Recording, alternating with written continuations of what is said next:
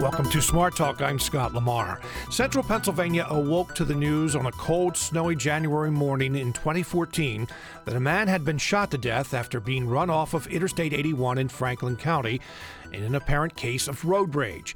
It took 20 months before police reported the victim, Timothy Davison, had been murdered because he was mistaken for someone else.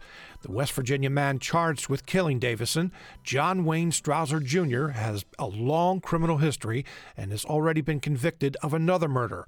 The Carlisle Sentinel has an extensive report on Strawser's criminal past that leads one to conclude he should never have been out of jail to kill anyone. Joining us is the reporter who has done the extensive investigation and work on this story, Joshua Vaughn, who is the reporter for the Carlisle Sentinel. Josh, welcome to the program. Thank you very much. If you have a question or comment, give us a call, 1-800-729-7532. Send an email to smarttalk@witf.org. All right, before we get into the story itself, and there's a lot there, I have to say, now, I've been around for a long time in news and, a lot of criminal proceedings. This is one of the most incredible stories I have ever heard, and I think that anyone who reads your story in the Sentinel would almost have to agree because of, and what you kind of focus on, not kind of, but do, is Strawser and his criminal past. But is incredible an exaggeration? I think it's an incredible story. Even down to, and I've had this conversation with many people in working on this and on the story, down to the gun he used. I mean, a Rozzi ranch hand, it's just this, almost looks like a miniature Winchester. It's just an odd gun. It's an odd situation of how he came across Timothy Davison. And when you look at his history, it seems like time and time again there were opportunities to take him off the streets or to take firearms away from him, do something so that he wasn't able to harm people, and it just wasn't done. All right, let's go back to January 4th, 2014. Sure. As I described there in the introduction, we awoke, there was snow on the ground. We actually have a picture from PennDOT on our website of that day of Timothy Davison's vehicle in the median. What happened? I actually kind of remember this pretty clearly. I was actually the Greencastle reporter for the Record Herald in Waynesboro at the time. So, around 2 o'clock in the morning, Timothy Davison was run off the road just outside Greencastle, down in Franklin County, just across the Maryland border, by a Ford Ranger that is now believed to have been driven by John Wayne Strawser Jr. He was shot multiple times and killed. It appears like he was just in the wrong place at the wrong time. The theory now is from police that John Wayne Strawser had become obsessed with a woman in Waynesboro and was trying to find her. Davison was driving a silver SUV that resembled the SUV that this couple owns. Oh, you say the woman, and you should mention the woman was married. Married woman, yes. Mm-hmm. Yes, married woman, and the theory is he thought he was chasing after the husband to get him out of the way so that he could be with his woman, or that he was going after both of them. He chased the car down, started in about Martinsburg is whenever the affidavit says that Timothy Davison's speed started accelerating to up over 100 miles an hour, chasing after him. Davison called 911 in Maryland, told him that this truck is chasing him. He's fired shots at him. Call gets dropped as he's coming to the Mason-Dixon line. He redials 911, gets Franklin County dispatcher. At that point, he had been pushed off the road. He tells the dispatcher that he's pushed off the road and that the Ford Ranger had just run him off the road. 2.5 minutes later, Maryland State troopers arrive on scene, and he had been shot and killed, and Davison had taken off. Strawser had taken off down I-81. Just a little bit of background about Davison. Mm-hmm. Davison was on I-81, sure, middle of the night. He's from Portland, Maine. Poland, Maine, right outside of Portland, isn't it? That I don't know. Okay, but yeah, it's in Maine. Sure. Put it that way. But he was visiting friends or relatives. He was visiting family down in Florida over Christmas break, and he was just making his way back from Florida back up to Maine whenever he came across John Wayne Strawser, or allegedly came across John Wayne Strawser. I mean, there were so many things that had to happen for a vehicle that looked the same as Strawser being out there in the middle of the night. I mean, you talk about just when he decided to leave. When I decided to leave Florida, how long I decided to stop at the Sheetz or gas station, where I decided to stop at the gas station to fill up. All those things had to come together for him to run into John Wayne Strawser, and that's beyond just him being out, Strawser being out on the road. That's just his trip back. Mm. All right, so the killing occurs, and that morning and for months afterwards, we in the media all reported that it was a road rage incident. Sure. Did police from the very beginning think that too? I don't remember them ever expressly saying it was road rage. I know that seemed to be the overwhelming theory. I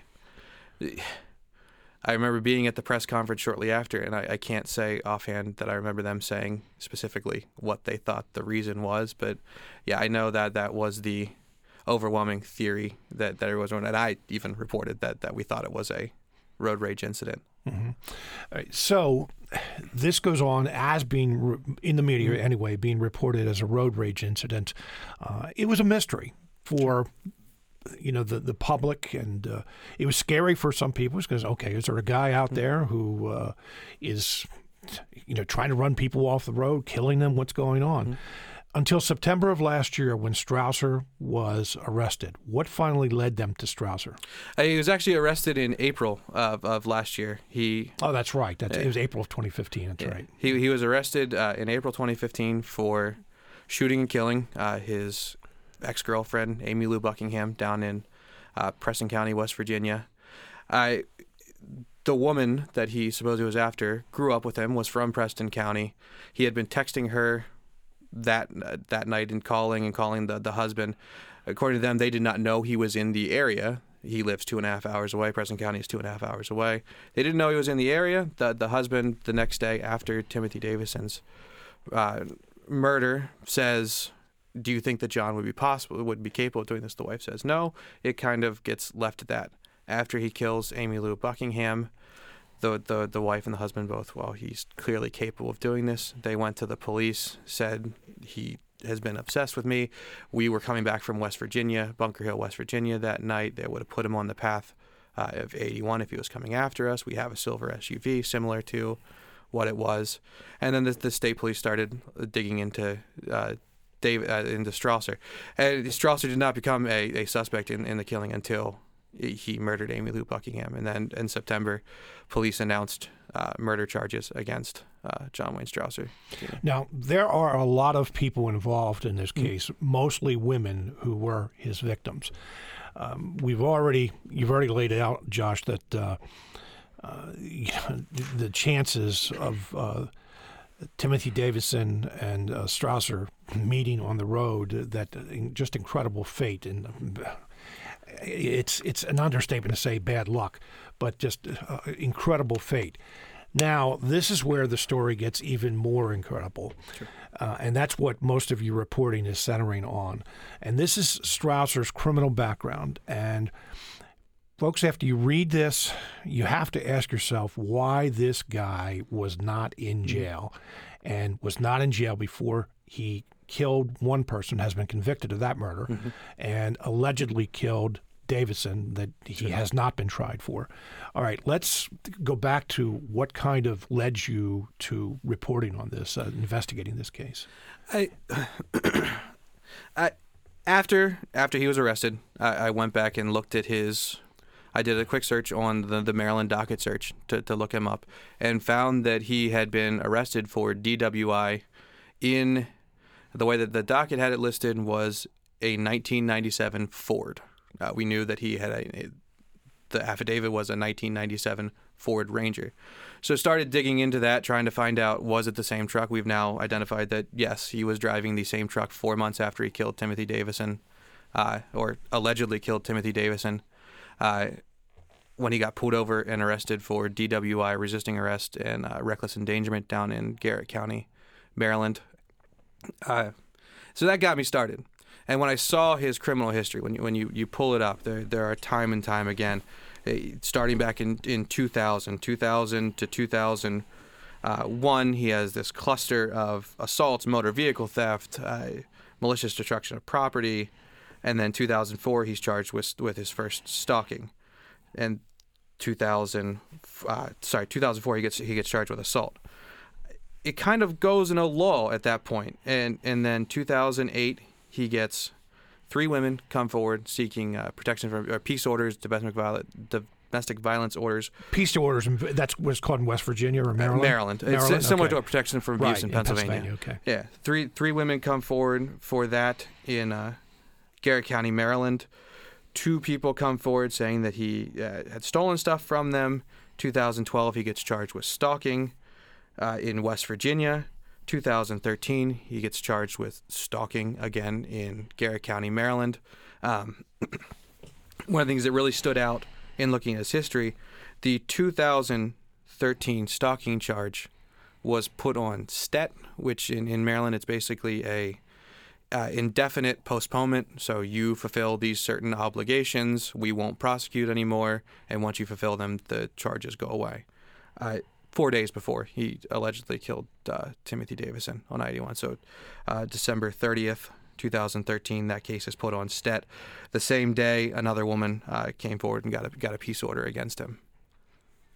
How does that happen? I mean, that's just one, and we're going to go over some of these individual cases, but knowing that this long criminal history, that the STET, that is it like an ARD kind of thing in Pennsylvania? How would you describe it? That's probably the closest. You hold off the prosecution. They in this case, it was pay $800 in restitution for the damage that he did to this woman's vehicle, which he has yet to pay.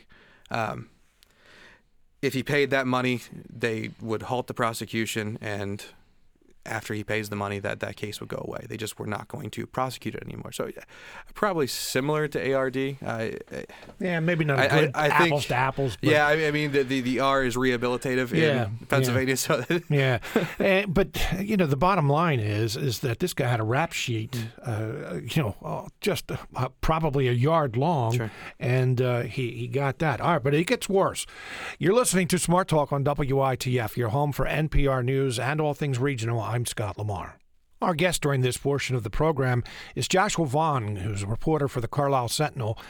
His report, his story in today's Sentinel, talks about John Wayne Strawser Jr., the man who is accused, I should say, of murdering Timothy Davison January 4th, 2014 on I-81 in Franklin County.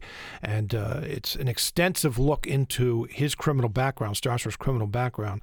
Just an incredible story. I keep using that word incredible, but I'll have to find some other words, superlatives to say that, because it is something that is very, very unusual. Let me go back to 2002. Sure. You mentioned that this was a felony conviction he had. What was that felony conviction for? He was convicted for motor vehicle theft in 2002 in Garrett County, Maryland, which actually, again, if you look at his history, there numerous women came out, domestic violence, intimate partner violence sort of incidents, and this was one of those. He got into a fight with his girlfriend at the time. During the course of that fight, he pulled out a pocket knife, jammed it into the ignition of her car, started the car up, and drove off with the vehicle, got convicted of motor vehicle theft. There were several other charges that were added to that, but he pled to motor vehicle theft, which is a felony in Maryland. West Virginia law it states that anyone who has been convicted of a felony is not to possess or own firearms, which means you are not supposed to have firearms in your home, period. However, he did. And one of the things that seems to have been able to allow that for him, West Virginia, relatively strict on who they deem allowed to possess and not allowed to possess. You can sell and buy firearms privately without any background check. In the case of at least the Rozzy Ranch hand, which he's accused of using in both murders, he purchased that one in 2012, or after 2012, because it wasn't manufactured until then, as a private sale. He bought it from someone privately. There was no background check that was required. It is deemed a handgun, technically. So if he was in Pennsylvania, there would have been a background check on that firearm. But yeah, he was able to buy, sell, trade. He told police whenever he was arrested in Preston County for Amy Lou Buckingham's murder that he buys, sells, trades, has no idea how many firearms he actually owns because he gets them, sells them, buys them, does all this. And he even said that when he was arrested that he was hoping after he got off probation that he was going to get his concealed carry permit, which hopefully would have triggered a background check, which he would not have gotten. But eventually, the law enforcement did catch on to him possessing firearms, and he transferred them, right? They caught on that he had firearms, and whenever he was charged with stalking in Preston County, West Virginia. How many firearms they knew, whether any background check was done on him at that time to know whether he was supposed to or not, that's kind of unknown. What happened was he transferred guns to a relative. And in West Virginia, Pennsylvania, it has third party as well. So whenever you got the protection from abuse filed against him, it was you must give up any guns that you have. So he transferred some guns to his sisters. And the only way we know how many guns at this point is the victim in that case received a letter saying he had transferred 10 long guns, a couple handguns, sort of stuff to his sister. There is a form that goes in the case file for that, which lists what guns you're transferring, who you're transferring them to. That form was blank. According to the Preston County prosecuting attorney, they don't have to fill out the paperwork in that case. That's the Judy King, the executive director of the Rape and Domestic Violence Information Center down in West Virginia. I had different thoughts on that. What's supposed to happen is the person that you transfer the guns to has to have a background check to make sure that they are allowed to possess firearms. And you can transfer them to them. And they can hold on to them while they do this. Authorities down there and the prosecuting attorney did not appear to realize he was a convicted felon until I broached the subject with them in June. Of this year. I called, asked about it, if he was being charged with person not to possess firearms. And what I got was, well, what he was charged with here was a misdemeanor. It was stalking, but it was a misdemeanor. And I stopped him. I said, no, I'm talking about his 2002 felony conviction in Garrett County. And he did not seem to know about that. I emailed him the case information, and what he responded back to me with was, well, if this was a felony, it would be a misdemeanor for him to own and possess firearms. In West Virginia? In West Virginia. Is it a misdemeanor here in Pennsylvania? I believe it's a felony. It's a little harsher in Pennsylvania. So he's did not appear to know this, and his other point with that was, at this point he's charged with first-degree murder. It's superfluous for me to charge him with a misdemeanor not to possess firearms. Wow. All right, let's get into some of Sure. the victims in this case, Sure. Other than the murder victims. I mean, when you just say that he was charged with stalking, he was charged with harassment, the women sought protection from abuse, peace, in West Virginia, they'd be called, or in Maryland would be called that. But this guy, when he harassed is not, doesn't even come close to. Yeah. I mean, describe some of the things that he did. And we can say he did because he was basically found guilty of doing these things. Yeah, well, in some cases, yes. Some cases, the peace orders, yeah. Some cases, yes, with some of the stalkings he was convicted of. In one case, the peace order alleged that he threatened to cut a woman's unborn child out of her. Another, he was dating a woman. They broke up. He went into the house, poured bleach all over her clothes. The same woman that he threatened to cut the child out of filed theft charges against him because they were supposed to move to Florida. They packed up the U-Haul. They broke up in the interim. He headed down to Florida, kept the stuff, came back, never returned the stuff to her. So he just decided, I'm going to keep all this stuff. The stalking charge, which he was convicted of, what he did was he was dating a woman for all of 2 months. She had a child with another man. They were co-parenting the child. One night, the woman and her the father of the child are out. Strawser shows up at her house, continues to keep coming back to the house throughout the night. At one point, takes his truck, rams it into her car that's sitting in the parking lot.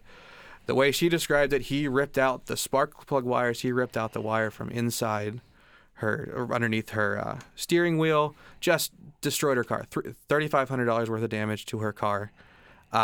Took the side view mirror for that after he had smashed it.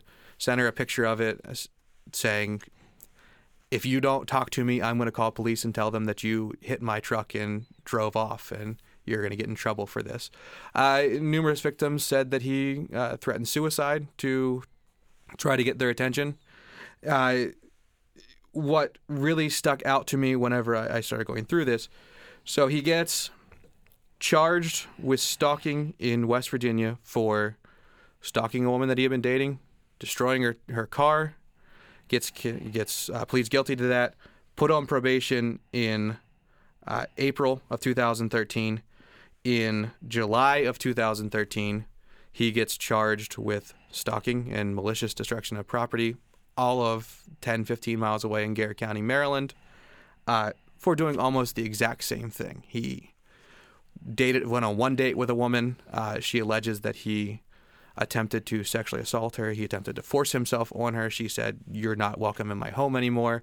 The next night, he shows up, circles around the house, bangs on the door, texts her 13 times in a couple minutes saying, "Do you want me to leave or are you going to let me in?" She doesn't respond. Sometime during the middle of the night, she hears a big crash and hears his car tear off. He keeps circling for another 4 or 5 hours, showing up at the house.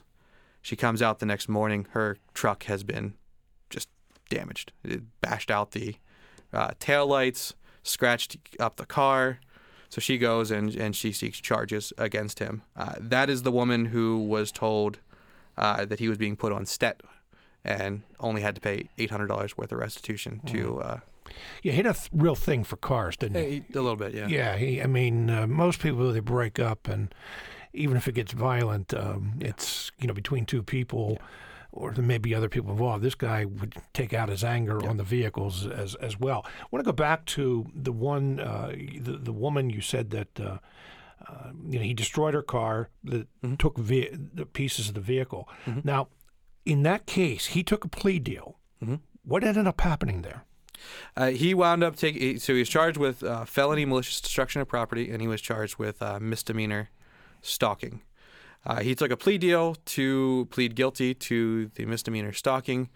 Initially given a 6-month prison term. That prison term was suspended, and he was provided 2 years of probation. So he has a peace order against him, and he's on probation for 2 years, which, depending on who you ask, his 2-year probation ran out the day before or the day of the Amy Lou Buckingham murder. So how much time? Again, you look at this, and he was sentenced to 6 months in prison, but yet the prison sentence was suspended. With his criminal background. We see it on television all the time with these crime dramas, Josh, where the police officer or the investigator goes to a computer and they, within minutes, have information about a criminal background, a crime that has been committed almost anywhere in the country.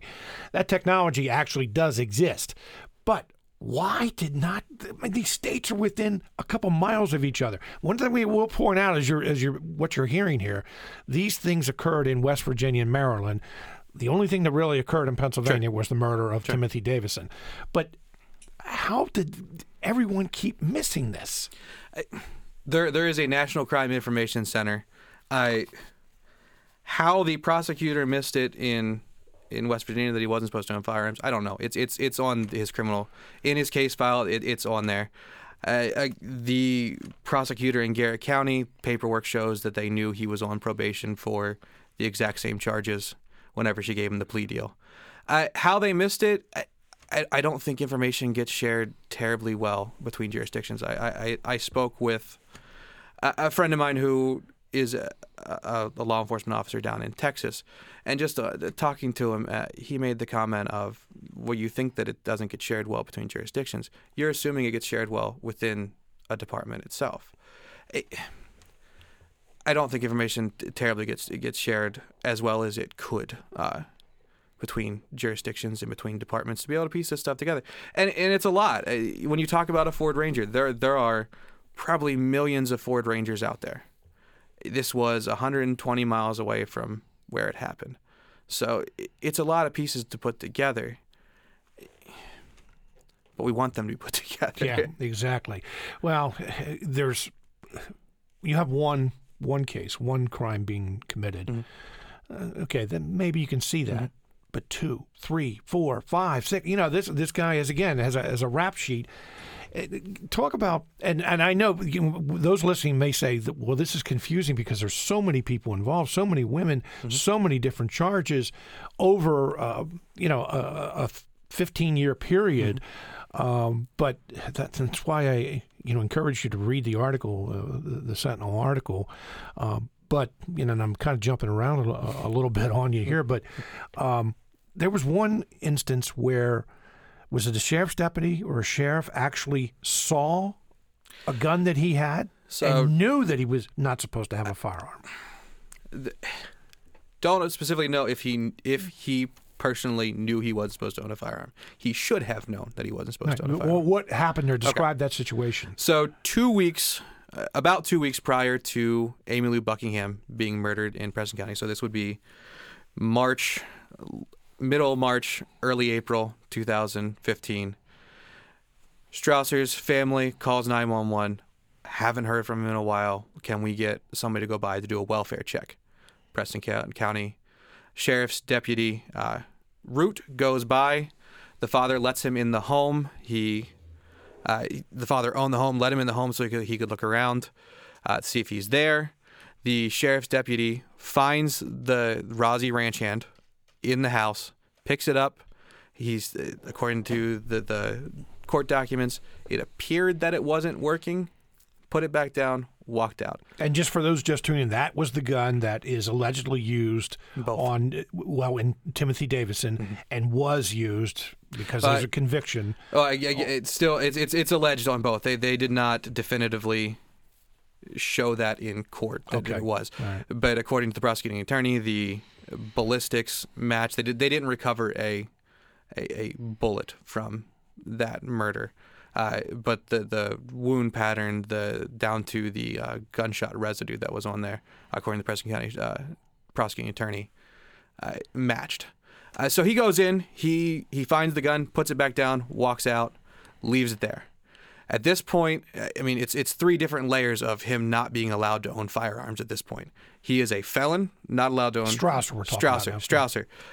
He's a felon, not allowed to own and possess firearms. He has a protection of abuse that is still in effect right now, that deemed him a person not to possess and own firearms. He is on probation and is a person not to possess and own firearms as a condition of that. It gets left there. That gun gets used, or allegedly gets used, in a murder. It's allegedly used in a murder previously, according to the Preston County. It's found then after the Amy Lou Buckingham murder, and it's operational. They're able to fire it, get ballistics from it, all that kind of stuff. You would think that sheriff's deputy would be reprimanded, or something would happen to him. If he was reprimanded, it was short-lived. Within 9 months of this happening, and Amy and him leaving the gun there and allegedly using it to kill Amy Lou Buckingham, he's promoted from lieutenant to captain. Tell me a little bit about Amy Lou Buckingham. She was a mother of three. According to her sister, her kids were her life. One of her goals in life was to see all of her children graduate high school. She was murdered a year before seeing her oldest son graduate. So what kind of relationship did she have? What was the history of that relationship with Strawser? Sure. She had been dating him for roughly about 5 years. Some of the court records, a little volatile. In that same time period, it appears that he was dating multiple men. You read her diary that... Sorry, she was... Sorry, he was dating multiple women. Oh, okay. I was going to say it because that brings a whole new aspect to it. he was dating multiple women. Okay. You read her diary that was entered into evidence. This was a woman who seemed to very much care about him, very much care about her children, very much care about her family. Got to the point right before the murder that she met someone else, started dating him, had broken up with him, and he was there to confront her about that. Strawser, you're talking about. Strawser was there to confront her about her dating another man and them breaking up. And that's what supposedly led to him turning and shooting her and killing her. I don't know if you did this or not, and if you didn't, just let me know. But how many women was he accused of, at least in the legal system, how many women was he accused of assaulting, stalking? I know you do know how many protection from abuse or peace orders had been sought, but I'm trying to get a sense, just kind of summarize all of this, of how many different women he was accused of, acts of domestic violence or stalking. Just from what I'm looking at, I have a little spreadsheet of all his charges and everything. Just from what's in the system, it looks like about 11 women. 11 different women. 11 different women. And he is a convicted felon in 2002, not supposed to possess firearms, but yet had at least 12 guns that supposedly were transferred to his sister. And we don't know if that was the Rossi that was transferred. We don't know if he bought the Rossi after, or he had it, transferred it, or had it and never transferred it. There's no record of it. There's no record, of what firearms he transferred. There's no clear indication of when he actually purchased the gun. We know it's after 2012 because it was manufactured in 2012. So, 12 different women. How many of those cases came before the murders of Amy Lou Buckingham and Timothy Davison? 10. 10. 9, 10, yeah. So 9 or 10 opportunities. What about those are just the domestic abuse cases, the domestic violence cases. Were there other crimes? There were a couple. There was an assault charge. It looks like the victim was a male. One of the problems that I ran into with getting some of these records, Maryland only keeps in the courthouse records back to 2009, or criminal records back to 2009. Prior to that, you have to go to the police department, and that was a little tricky with some of these. I was able to get the 2002 criminal complaint from the one police department, and that's how I know what happened, and that I got that because that seemed like a key point in this whenever you can't person not to possess. But there was a male who came forward that he got charged and convicted of assaulting in 2004. A malicious destruction of property again against a man, and then 2000, the victim was listed as a police officer for an assault charge. That's possible, domestic violence. That's possible that it's a different person. That's just the victim in the docket got put in because he's the one that brought the complaint, and that's whenever they started filing this information in. That's just how they put it in. So all told, before being arrested in the Buckingham and Davison murders, how much time did John Wayne Strawser Jr. spend in jail? Prior to the Davison murder, there is no time listed as punishment. He spent a few days here and there for not having enough money to pay bail. He served in between the Davison killing and then the murder of Amy Lou Buckingham. He spent 12 days.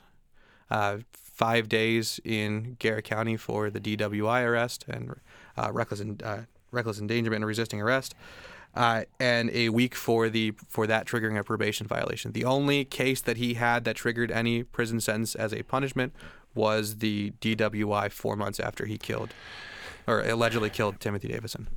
I know that you have at least one quote from someone who said that domestic violence cases are just not taken seriously. I mean, I think it says something when he goes to jail for DWI, but not for domestic violence. And numerous domestic violence cases. Yeah, absolutely. Well, Josh Vaughn, I want to thank you very much for being with us today. If you get a chance to pick up a copy of the Sentinel, read the full story. Is there just one story, or are there going to be 4? There will be 4. So it's running chronologically. Today's article is about the run-up to Timothy Davison's murder, so his back history up until December 30th. Tomorrow's will be about Timothy Davison's murder. Monday will be about Amy Lou Buckingham. Tuesday is kind of a conclusion. Here's what all happened, and here's some of the things that a conclusionary story. Well, good work. Josh, thank you very much for being with us today. Thank you. You're listening to Smart Talk on WITF, your home for NPR News and all things regional. I'm Scott Lamar. September is Hunger Action Month. 12 million Americans have to cope with hunger every day. Project SHARE is a collaborative effort of 66 local schools, congregations, and community organizations dedicated to providing relief for more than 1,100 families in the region. Our guest today is Joe Kloza, who is Education and Communication Outreach Coordinator with Project SHARE. Mr. Kloza, welcome to the program. Thanks for having us here, Scott. Let's talk about Hunger Action Month. What's the idea behind? I mean, I think a lot of people know it's kind of self-explanatory, but what are some of the things that you're trying to do with this Awareness Month? Awareness is the key word, is to make us aware of the situation both in the United States and in Cumberland County. There are about 13% of Americans that are what we would call food insecure. Now, food insecure means that they may, by the end of the month or during the month, they do not have enough money to purchase nutritious foods, or in some cases they have to put off purchasing food in lieu of other things like gas, rent, all sorts of other things. So we estimate nationally that's 13%, but in Cumberland County we're talking about I'd say 11%, and 16% of those are children that are food insecure. So by making this people more aware of this, it also allows us to try to conquer that situation. You say food insecure. Is there a difference? Because, that I don't know, that just doesn't sound like a very personable way to describe it. When you say that people go to bed hungry, I think everyone kind of understands what you're talking about, but food insecure, is there a difference? I think it's we use words that are a little bit more explanatory than just hungry nowadays, because it includes things more than just hunger. It includes people that are buying too much processed foods or getting too much processed foods and not getting fresh foods into their diet. So it affects their very being, their education, their attentiveness, everything during the day. One of the things that we try to do at Project SHARE is to give out more fresh foods. And we've opened up a second facility, a farm stand, where we provide fresh vegetables and fruit on a weekly basis, a couple times a week in our neighborhood.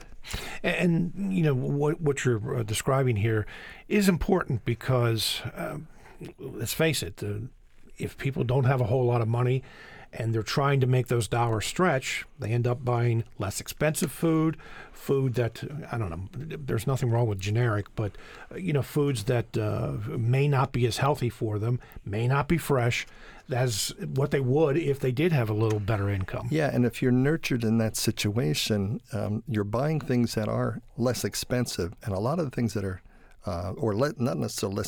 not necessarily less expensive, but things that you're familiar with. And unfortunately, a lot of that is due to the commercialization of the food in our country and the processed food. So when you talk about exciting things like kale and peaches and vegetables and things like that, sometimes even the kids, are not, they'll say no to the vegetable, but they'll say yes to, some processed packaged food, something like that. And we have a program called Kids in the Kitchen, for example, where we teach kids about vegetables and fruits and how to actually cook, sort of like a mini master chef that we do this once a month for the children. Well, that education component, and we're going to talk a little bit more about that, is very important. I mean, I think my favorite cereal growing up was Cocoa Krispies. After a while, I finally realized when I got to be an adult that even though I still like Cocoa Krispies, that it probably was not the healthiest cereal for me to eat, and then ended up going to something a little bit healthier. And I think that's what you're talking about, right? Yeah, and that's our movement at Project Share, too.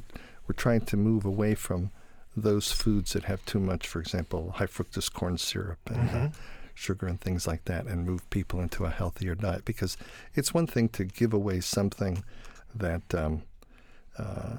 people need for nutrition, but not to just give away food that somebody else doesn't want. I mean, true giving is you give something that is good for people, and you share the bounty with them.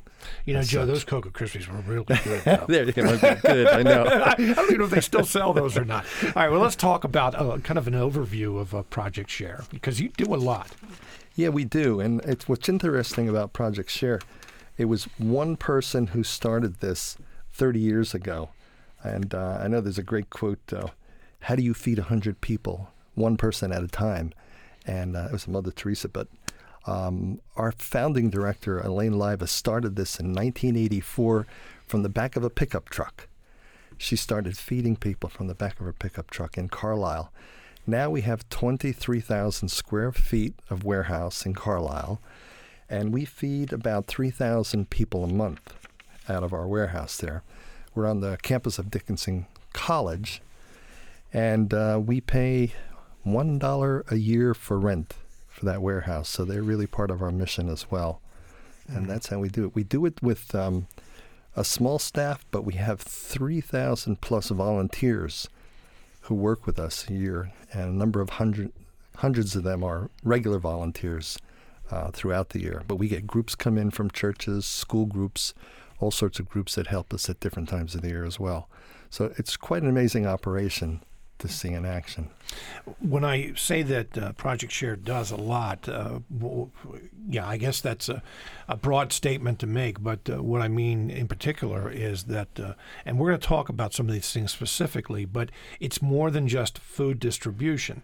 The Central Pennsylvania Food Bank, different geographic areas of the state. There are a lot of organizations that do food distribution and try to help those who are food insecure. But let's talk about your distribution. What do you do? Our distribution, we do it 4 days of the month, actually, at our main site. And what we do is we treat it like a real customer service opportunity, to mentor with people, to have draw relationships with the people that we work with, because it's more than about food. It's more about working with people and listening to people. That's a big thing that we do. And all of our volunteers and our staff are trained to do that, because this is why people come. They don't only come for food, they come to be heard and to be able to work through some of the situations that they're in. So we do that. What we also do, as I mentioned before, is provide some education programs, not only for the children, but we also do programs like in canning, different kind of cooking lessons that we do with adults as well. With our farm stand located on the corner of Lincoln and Pitt in Carlisle, we're able to get to a neighborhood that doesn't have as much access to the supermarkets. They don't have the transportation as well in our town. So by providing the food at that location, but not only the food, but programming as well.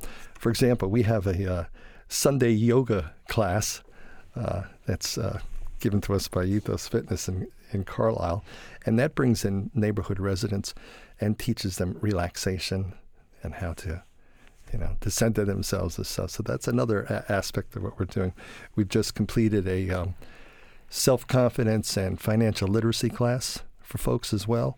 We work together with a bank in town, Wood Forest, and these sorts of programs, not only do they feed people's bodies, but it feeds their mind and their spirit in order to lift them and bring them to the next level in their own lives. And the best thing that could happen to Project Share is our mission is accomplished and we go out of business. That's always the goal. I'm curious, the financial collapse of 2008, one of the unique aspects of that we have heard over the last 8 years is that there are many people, middle-class people, people who even have jobs, who are seeking food assistance. Have you seen that as well?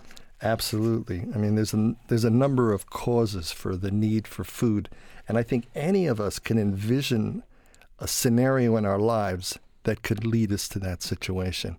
That's why we can feel empathetic towards the people that come to us in that. I mean, we have people that are what we call the working poor, who are working full-time in Carlisle in the area, but at a minimum wage or at a wage that is not sustainable for their life. I mean, we talk about 34% of our recipients are making $12,000 or less a year.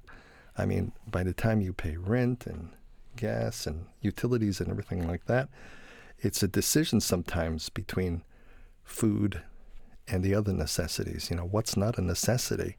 So that's where that comes from. Also, people who have had a health crisis, and maybe then they lose their job. When they lose their job, they lose their health insurance, and then they have to pay maybe a triple premium to keep health insurance. They can't sustain themselves.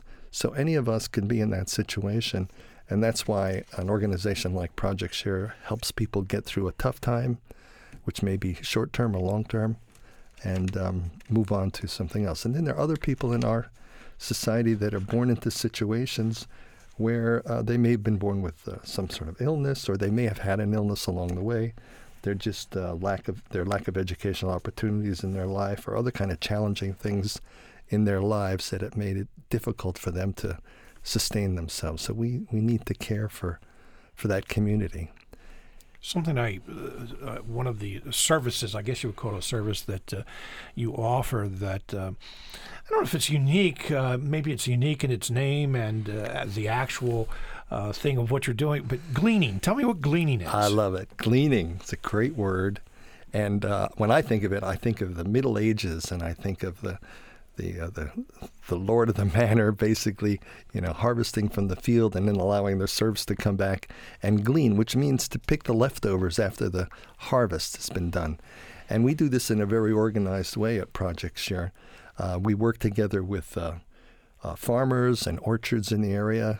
And actually, I went out on a gleaning expedition myself about 2 weeks ago with my wife, and we went to orchards in Adams County, and the folks at the orchard took us to a location with all the trees, and they said, well, you can pick from this location anything that's left, and you can pick off the ground any of the apples that are available. And I looked around and I thought, these trees are empty. What are we going to get out of this? And after a while, I got out there with a bucket, and I say 4 or 5 apples on a tree, start filling up the bucket, a couple of good ones on the ground, not bruised. And by the time 2 hours had gone by, we had gleaned 800 pounds of apples. Those apples then went back to our farm stand. We gave them out to the community. We also we're making through our kitchen. We have a kitchen at Project Share as well, and we do canning. So we're doing applesauce, we're doing apple pie filling, and cider. So all of this is from the leftovers that would have been left to rot on the field. So gleaning is a great concept that we're involved in. We're on a track to get. Our goal is 100,000 pounds for gleaning this year. We gleaned 57,000 pounds last year, and right now we're between 60 and 70,000 pounds. That's incredible. I mean, when you said 800, I thought you were going to say 800 apples, but you said 800 pounds of apples. That's incredible. Babies, young people and older people are probably two vulnerable groups when it comes to food insecurity. Yeah, absolutely. You do mention babies, and the first thing I think of is the baby room. We have a baby room at Project Share where we have formula and all sorts of baby food for our clients. As far as seniors, we have about 17% of our clients are seniors that we work with them as well, help them with the food. We also do home deliveries for a number of these seniors and for anybody who's infirm, so they don't have to come to Project Share if they need a home delivery. Again, our army of volunteers gets involved in that and does home deliveries there. But yeah, that's a particular concern of ours. I think 30% of our population, our recipients, are children. Another group that we've heard so much about as far as being hungry, going to school hungry, and that is school children. Often we hear about the free or reduced price lunches, but you actually provide backpacks. We do. We have a backpack program, and we work together with the local school system in Carlisle and Middlesex. And what we do is we provide backpacks for the weekend. Children get lunch during the week at the schools, but some of these children, they'll go home during the weekend and they'll have a lack of sufficient nutrition for the weekend. So what we do is we put together packets for them. There's about 250 or so kids in our town that we do that for. Well, Joe Kloza, I want to thank you very much for being with us today. Joe Kloza, I'm sorry. Yeah. Thank you very much for being with us today. I wanted to point this out because, as you said at the very beginning, awareness is the big thing. Yes. This is an example of what's going on in Cumberland County, but there are organizations like yours, maybe not exactly like yours, but thank you very much for being with us. Thank you, Scott. Coming up on Monday's program, we're going to be talking about new overtime rules and what it means to employers and workers.